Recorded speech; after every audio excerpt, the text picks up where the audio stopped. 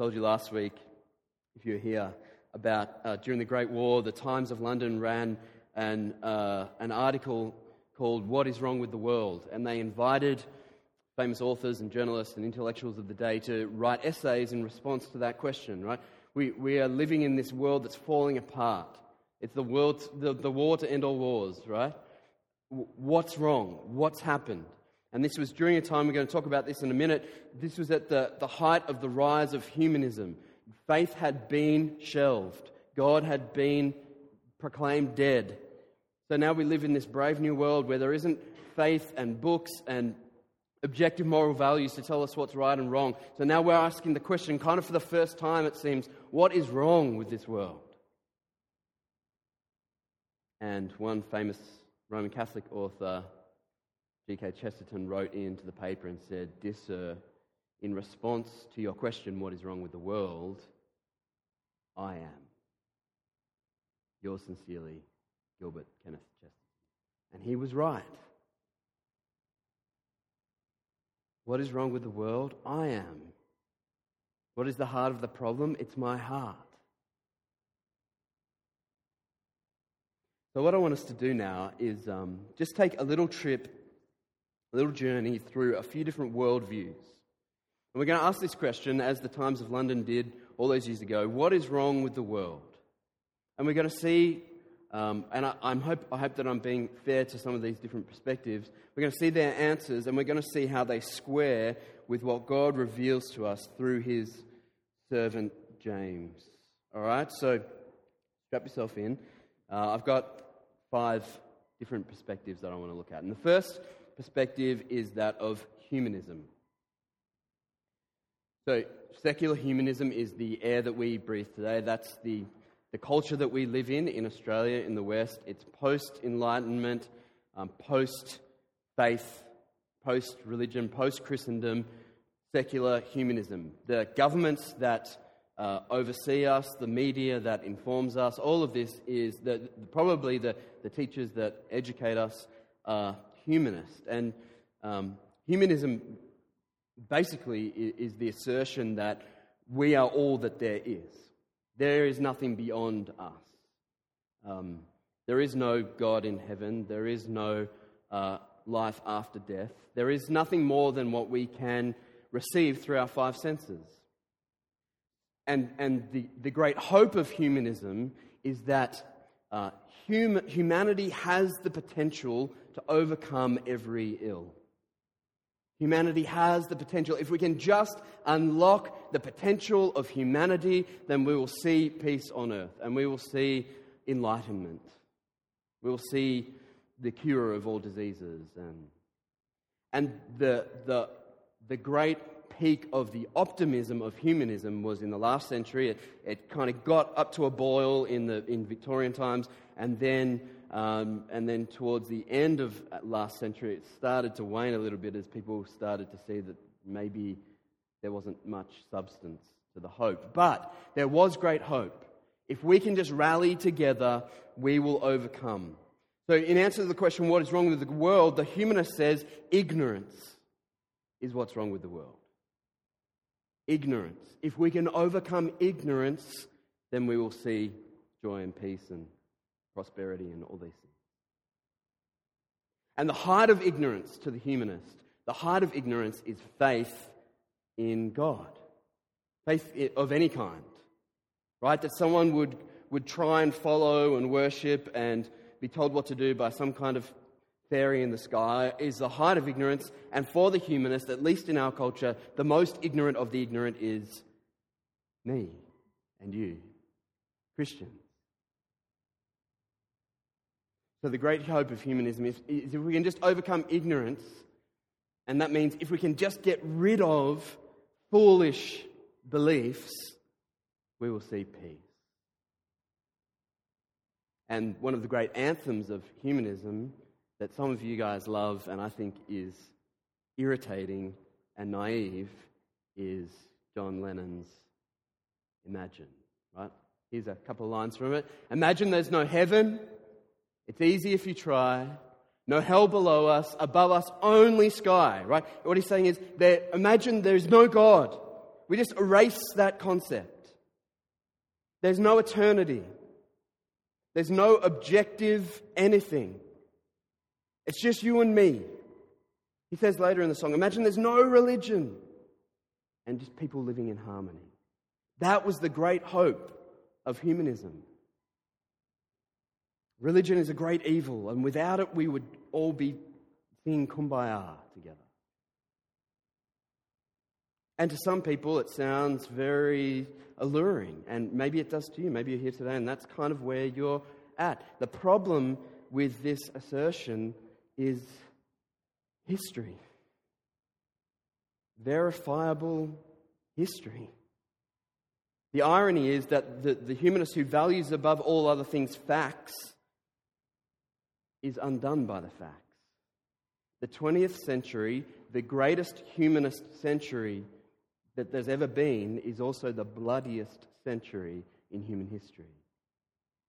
And the two great experiments in humanism, right? The idea, if we just get rid of God, everyone will get along just fine and we will prosper. That idea was put to test in Russia and in China, and in the 20th century, those governments, those humanist governments, put to death 60 million people apiece. The fruit of humanism, the fruit of getting rid of that God idea, is not peace. It's not harmony. It's not imagine. It is unfettered death. Unfettered because now there is no judge over me. Now there is no objective moral value. Who's to say that murdering people is wrong? Think about it. If there is no God, then there is nothing objective. You can't tell me what's right and wrong. And if you have enough people under your thumb, then you can do devastating damage. So the humanist says, what's wrong with the world? It's ignorance. And we've seen the fruit of humanism in the death of hundreds of millions of people. Makes the Holocaust look like playgroup. So there's humanism. There's one idea. It's an idea, and it's out there today, and as I say, it's the prevalent view. There's humanism. What about Marxism? Again, we're going back into last century. Marxism, the great belief of Marxism is that what's wrong with the world is that we are ruled by morons. Okay, we're ruled by, what's a non-swear word? We're ruled by tyrants. The ruling class have us under their thumb. The people who own lands and have money, they're oppressing the working man. And if the working man could be in authority, then we would see peace on earth, we would see prosperity, we would see harmony. Now, the Marxist was right to say that we need trade unions. We need people to defend the working classes because it's true. The rich guys are tyrants. They will take advantage of you. They will pay you as little as they can. They will try and feather their own nest. They will, and they do. The problem with their theory was that as soon as you get the proletariat in power, as soon as you get the working man in power, he turns into the monster. Right? And the reason he turns into the monster is because the heart of the problem is the problem of the heart. And we've all got the same heart. It is astonishing to me to look back in history and see the greatest champions of freedom for the people turned into the greatest dictators and tyrants. How is that possible? It's because the problem is in the heart. And all of us are painted with the same brush. Talking about the 20th century, humanism and Marxism, one of the great keys that was lost, just lost, it dropped out of our pockets, went down the drain, it was lost. One of the keys to understanding human nature was found in Genesis chapter 3. It's the fall of mankind. It's our corporate ownership of sin. It's the fact that all of us are born into sin. It's original sin. It's what the Reformed tradition calls total depravity. Not that we're incapable of doing anything good, but that every atom of our being is tainted with sin. And if you doubt that at all, just look around, watch 30 minutes of TV and read some history. Or have children. So the Marxist says, what's wrong with the world? Well, it's the ruling classes. Then you put the working classes in play and they do exactly the same thing. Humanism, Marxism. We've got consumerism. What's wrong with the world? Consumerism.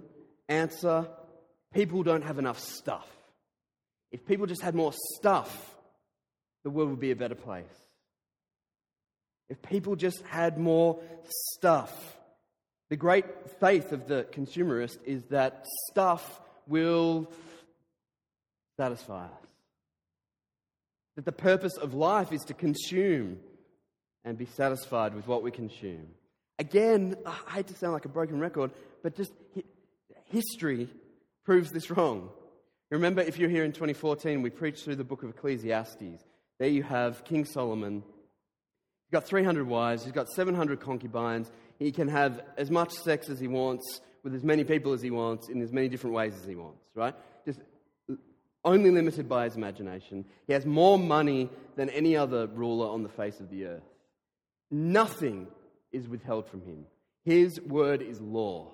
And he spends all of his book in Ecclesiastes, and you really should read it if you haven't. He spends a whole book saying, I'm not satisfied by this stuff.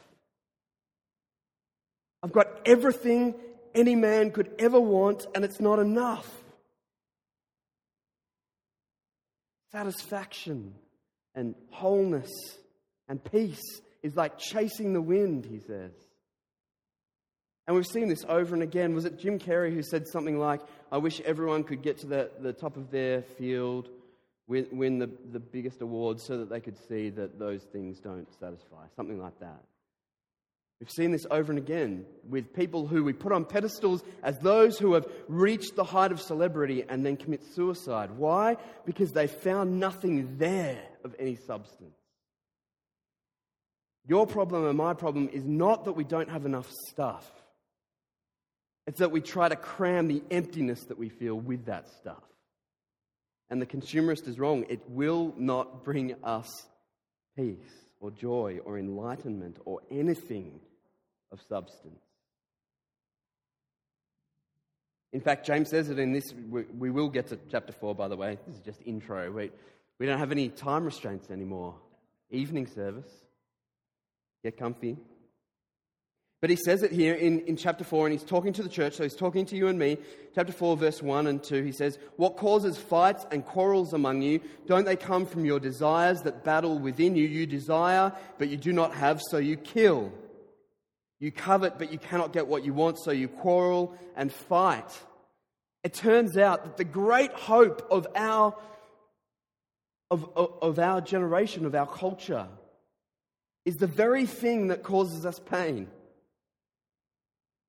The great hope that if we can get what we desire and keep working and working to buy the stuff that people tell us will make us happy, it turns out that that's the very thing that causes us pain. And so we get on this cycle, right? We're told that it'll make us happy. We try and get it. We see what others have, so we covet. We can't get what we want, so we quarrel and fight. We kill. And so that makes us feel terrible. So we try and fill that space with getting stuff. You can see the wheel that we're running on. I'm sorry, but consumerism isn't the answer. Neither is Marxism, and neither is humanism. What about idealism? Idealism has more going for it. Idealism is the belief that what's wrong with the world is just everything that's happened before us. This is very popular with our generation because we've stopped reading history sometime. And so we don't get it. We don't get that everyone's always thought this way, all right? But the idea is that this is our time. That all of history has led up to this point. And this generation is going to rise up over all of the others. And we're going to usher in a time of peace and prosperity and harmony. And I remember being a big part of this because I was turning 18, 19 at the turn of the millennium. So it wasn't just the kick that you get from a new decade or a new century. It was like, this is a new millennium. If anything's going to happen, it's going to happen now. I remember as a 19-year-old, coming into the new millennium, and I became a Christian when I was 19, and I was sort of ushered into this big movement at the time, very popular in Christian circles for young adults and youth, that this is our time. This is the generation. God is going to finally do something great through us. And the reason he's going to do it through us is because everyone else has screwed up until this point. And what we failed to see was that it's just a cycle. The millennials are thinking the same thing about me now that I thought about you guys then, right? Now, I love that idealism, by the way. I love that with our interns during the week, I get to hang out with millennials who think that great things are going to be done through them. I love the optimism, and we should be optimistic about what God can do, but not about what we can do. So idealism fails because it just says the same thing with every new generation. Everything before was bad, everything new is good, and it keeps failing. Last of all, I want to talk to you about ritualism. Ritualism.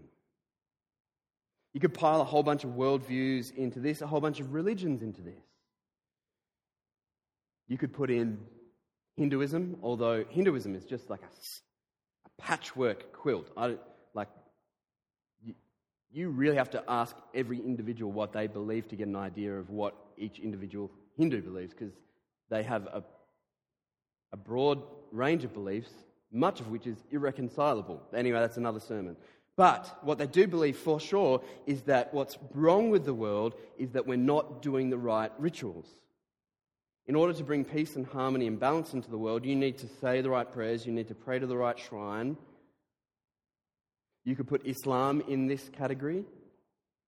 The peace of Allah comes when we are obeying His law, every jot and tittle of it in the world. Everyone doing that will bring the peace of Islam. You could also put Christianity in this category when you have Christianity that has had the gospel taken out of it. This is what you're left with. You're left with a system of rites and rituals, and it's the case with all of these, that what they have in common is this: if we do the right thing, then we can manipulate God to bless us. What ritualism does is take God from up here and us from down here and switch them over. Now God is in my debt, because I've been to church every week this year. And I've said my prayers. I've taken communion. And unlike those others who come at 5 o'clock in the afternoon once every few weeks, I'm committed. Now, commitment isn't synonymous with ritualism or dead religion, but ritualism has that kind of flavor. God owes me something. It's an effort to manipulate God to bless us, to make my life okay. It's actually very kind of obsessive-compulsive in that way. As long as I do all the right things in the right order, then there will be peace and control and harmony in my life. It's very attractive to anxious people. Well, ritualism fails because it has a fundamental misunderstanding of our place in the universe. We are not over God. He does not owe us anything. And what's more, we don't earn any favour with Him by doing things in the right order, with saying the right words, kneeling in the right position, or whatever it is. So what all these 5 perspectives and worldviews have in common, and you could have 555, there's probably limitless versions of them, what they all have in common is fatal.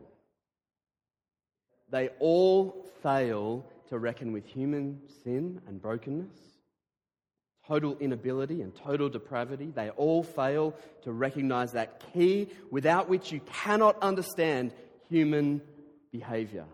Every one of the proponents of these worldviews got to their deathbed and just thought, why didn't it work?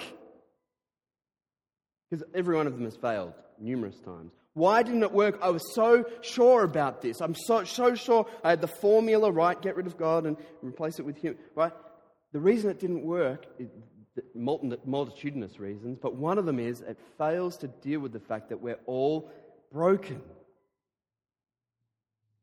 So it fails to deal with the reality of human brokenness and sin, and all of those worldviews have in common the fatal flaw, which is pride. All of them. It's pride that drives the humanist to say, if only we could do this, then everything would be perfect. Right? It's the height of pride, right? Humans are so amazing that everything would be perfect if we could just overcome ignorance. The same is true of the ritualistic religions. It's pride that says, if I do the right things in the right order, God will bless me. Pride, nothing less. And the sin at the root of that Genesis 3 event that broke us all is pride. Pride is at the root of all of our problems. So if the problem with the world is in the heart, then the problem with the heart is pride. That's what's right down deep at the root. And pride leads us, when we're looking through the lens of pride, if God isn't gracious to us as we repent and removes it from us, what we see through that lens of pride is a world turned upside down. We cannot have the right view of man, and we cannot have the right view of God. We cannot understand ourselves. We cannot understand Him when we have that blindfold of pride. So, pick up James chapter 4. We're going to see how this looks. How does it look? And remember, throughout this whole chapter, James is not speaking to the infidels out there who are going out and drinking and eating burgers, and that guy just got pizza, and not being in church where they should be. He's not talking about them. He's talking about us. He's talking about the church. The problem with the world is not out there. It's in here and in here. This is what he says to us. Now listen, you who say, today or tomorrow we will go to this or that city, spend a year there, carry on business and make money. Why? You do not even know what will happen tomorrow. What is your life? You are a mist that appears for a little while and then vanishes.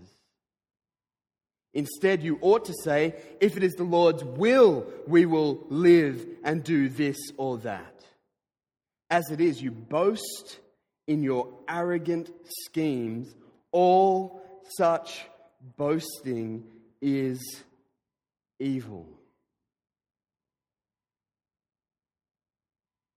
First of all, what's he not saying? He's not saying you can't do business. He's not saying you can't make plans. He's not saying you can't try and go and make some money somewhere someday.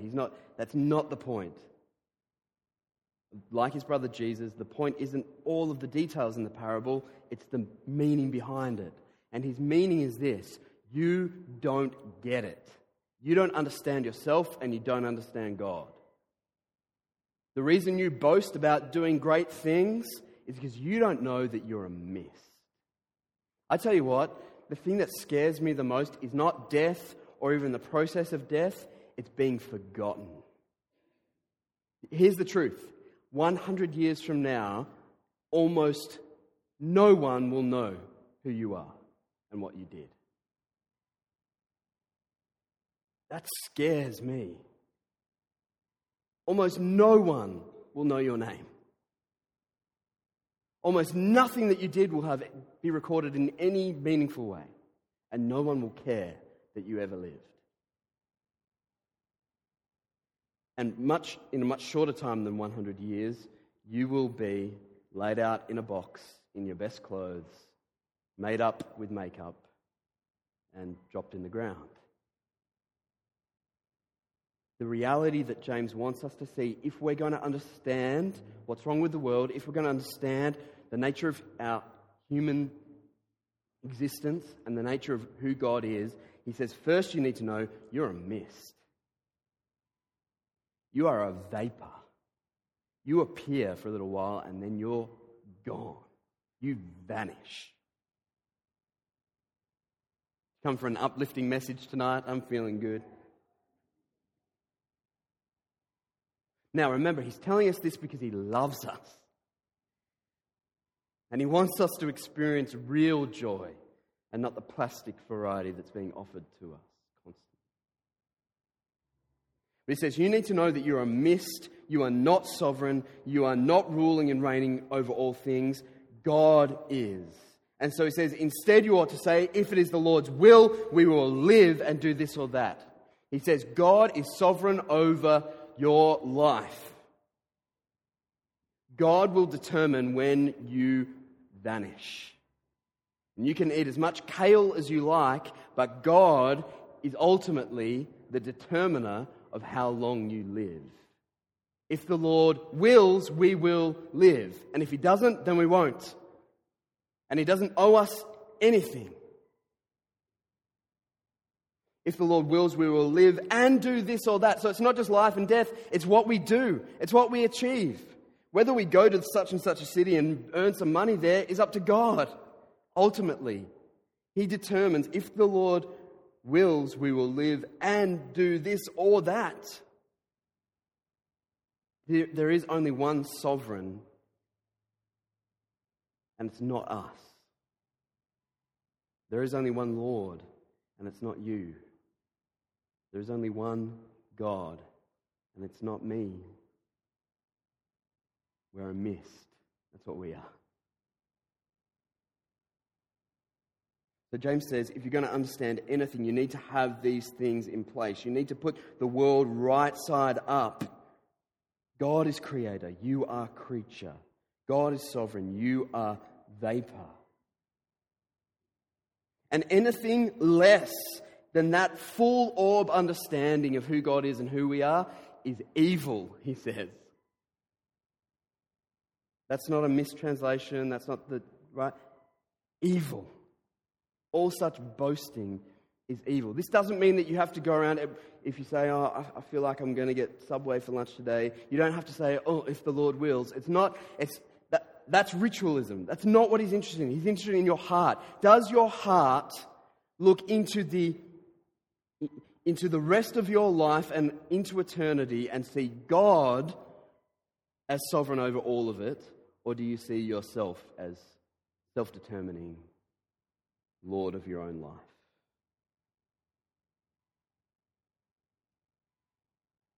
So James looks around and he says, what is wrong with the world? He says the heart of the problem is the problem of the heart. What is wrong with the world?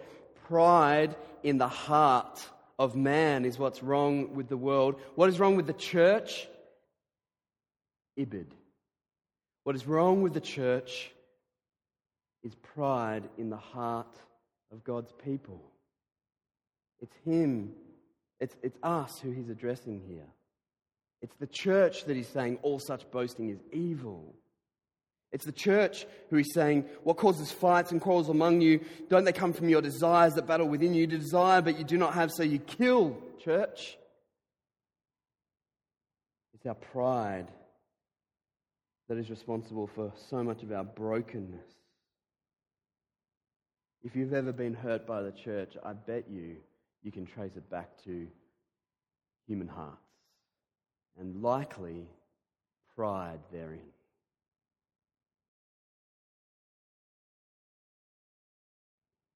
And so he says, pick it up again with me. He says in verse 4 and 5, you adulterous people. Doesn't pull any punches, does he? You know who else doesn't pull punches? Jesus. He's got about 5 times as much tough stuff in the Gospels as he does tender stuff. You adulterous people. Don't you know that friendship with the world means enmity against God? Therefore, anyone who chooses to be a friend of the world becomes an enemy of God. Or do you think the Scripture says without reason that he jealously longs for the Spirit he has caused to dwell within us?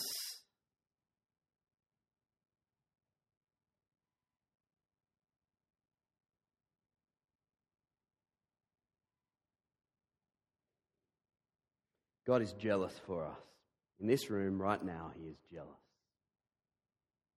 Remember the distinction between envy and jealousy? Envy is, that's a really nice car. I want that car. It's not my car, but I would like to have that car. That's what causes quarrels and strife and murder. God isn't envious. He's jealous. Jealousy is when you want what belongs to you.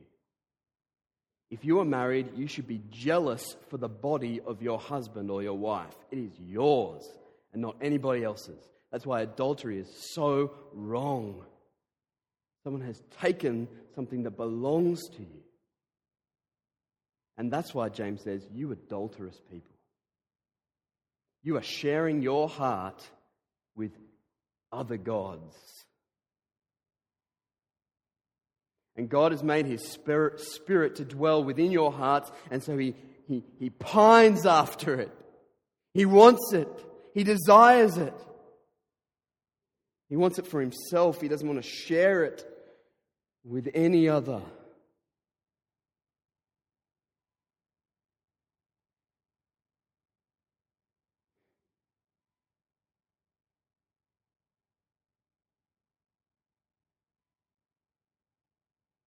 So the question is, and I'm running out of time. The question is,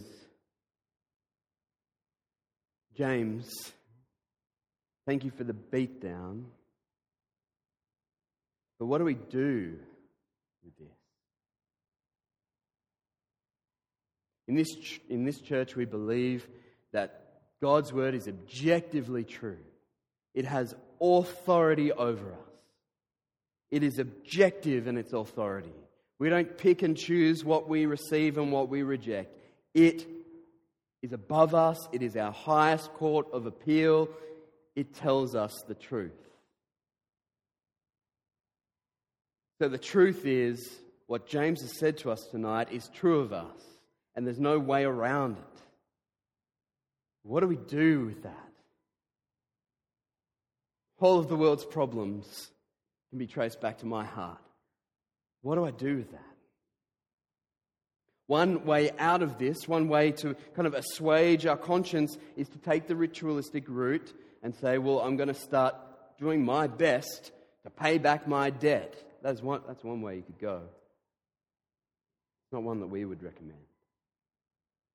James gives us the beautiful, succulent, delicious truth that I want us to grab a hold of now. Now that we've heard all that's wrong, I want us to grab a hold of this.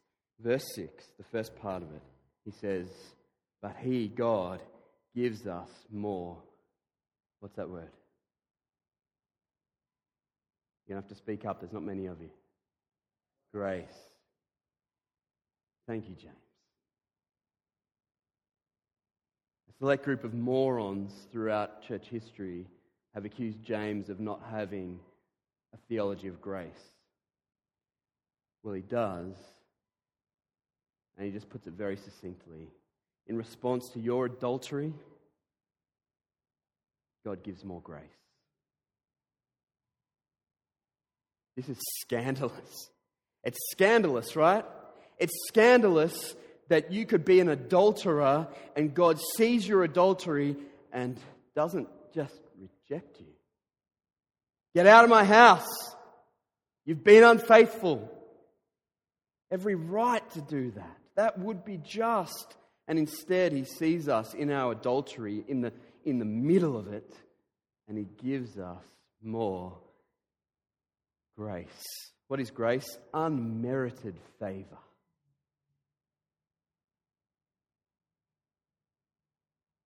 It's precisely because you don't deserve it that makes it grace. This is where the ritualists get it wrong. You don't earn it. You can't earn it. You don't deserve it. Otherwise, it's not grace. But, having said that, let's just enjoy that for a moment. That is a sweet truth.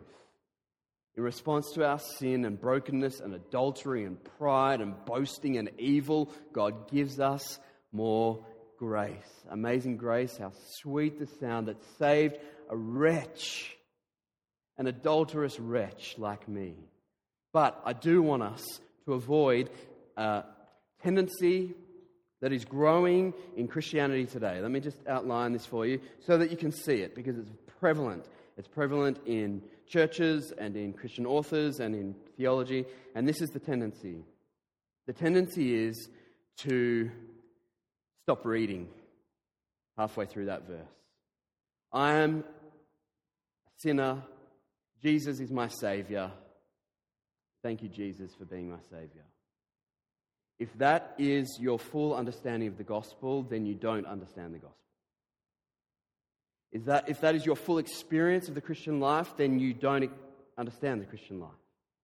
You're not living the Christian life.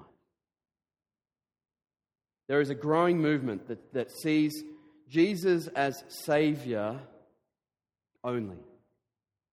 But Jesus isn't only Savior. Jesus is our Savior and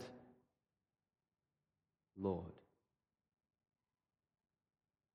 He is the Lamb of God who is slain for the sins of the world, but He's also the ruling and reigning Lord of the universe. He will forgive your sins because His blood is sufficient to cover your sins, but He will also call you to take up your cross and follow Him. Right? He will bear the cross on your behalf and know your sin and take on your sin and be your substitutionary atoning sacrifice, but He will also turn to you and say, now take up your cross. You need to be aware of this. If someone's understanding of the gospel is only, I'm a sinner and Jesus saves me, and there isn't an ongoing, persevering, daily life of repentance and faith and perseverance, then they haven't understood it fully. And you need to be the one who says, there's more to it than this. So let's not be too eager to say, yes, I'm a wretch, but Jesus saved me. Praise the Lord. There's more to it than this, and James is just about to tell us, all right? This gets pretty heavy, but again, this is for our good, all right? So you're about to be told stuff that's going to challenge your pride, and we've seen that pride is our biggest problem. So rather than hardening your heart and protecting your pride, just lay it open and ask God to do some surgery, all right? Here's what James says. He gives us more grace, verse 6. That is why the scripture says, God opposes the proud but gives favor to the humble. Submit yourselves. Underline that if you'd like to.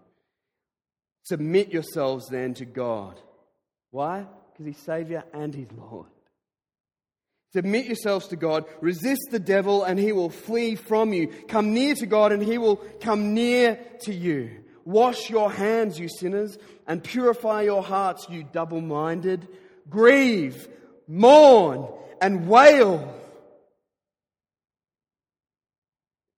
Grieve, mourn, and wail. Change your laughter to mourning and your joy to gloom. Humble yourselves before the Lord, and He will lift you up. If your experience of church, and God forbid that it's your experience of this church, but if broadly speaking your experience of church is one of laughing and dancing and clapping, then you haven't experienced the Christian life, not in its full or deep, rich meaning.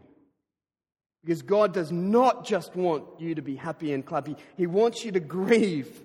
He wants you to mourn. He wants you to take that laughter and turn it to mourning. Take that joy and turn it to gloom. Why? Verse 10, humble yourselves, wail, weep, mourn, repent in dust and ashes. Why? So He'll lift you up. Verse 6, God opposes the proud but shows favor to the humble. A better translation is shows grace, gives grace to the humble. God opposes the proud. Those of us in this room right now who are hardening our hearts and holding onto our pride and wanting to be the Lord of our own life, He opposes you. He doesn't just ignore you, He opposes you, withholds His grace from you, and pours it out on the humble. Humble yourselves before the Lord, and He will lift you up. So there is a joy that you can experience which is contrived and plastic and faith and is prevalent in churches today, which relies on the right crescendo and the right lighting. There is a plastic joy that you can experience in the short term, or there is a deep and abiding joy that comes when the Lord's hand itself lifts you up. And most often, He lifts you up out of the ashes of contrition, of repentance. What does David say? Is it Psalm 51 where he says, a wounded and contrite heart you will not despise? God loves that. He loves it when we mourn, when we grieve our sin. What did Jesus say in the Sermon on the Mount? Blessed are the mourners. Blessed are those who mourn. When it comes to the brokenness that we see in the world and in the church, the heart of the problem is the problem of the heart. And at the root of the heart, the blackest section of our depravity is pride. And God wants to kill it. He really does. In our group here tonight, this little gathering of His people, He wants to mortify it. He wants to kill it. He wants to stamp it out. And He wants our response to seeing it to be mourning and weeping and grieving. And then He wants to finish the process of cleansing by giving us more grace and lifting us up. Here's the picture I want you to have. The Christian life is one of those big, tall ships. I remember, my dad's here tonight, I remember going with him and my mum and my brothers to see the tall ships. I think it was in the bay. I just remember being small and we had to get up before it was light. And that was irritating. But it was cool seeing these fleet of ships. I don't know if it was the Young Endeavour or whatever it's called. There were all these ships coming in. And these massive wooden ships, they make no sense, right? They should not float. They shouldn't be able to navigate because they're enormously tall. And anything that tall, if you put it on the water, should just fall over, shouldn't it? If you put a thing made out of wood, really tall, and have massive sails that catch the wind, as soon as the wind blows, they should fall over. And when it comes to our Christian lives, if we have massive sails of grace and praise and joy and thanksgiving, and that's all we have, our boat will fall over. But if we have the ballast of knowing our sin and experiencing grief and contrition and repentance and confession, then that ship will sail strong onto the shores of eternity. So that's what I want tonight. For the rest of our time, I want us to live in that tension. That is the tension of the Christian life. God is great and I'm a wretch. God gives grace and He calls me to mourn and weep and grieve and repent.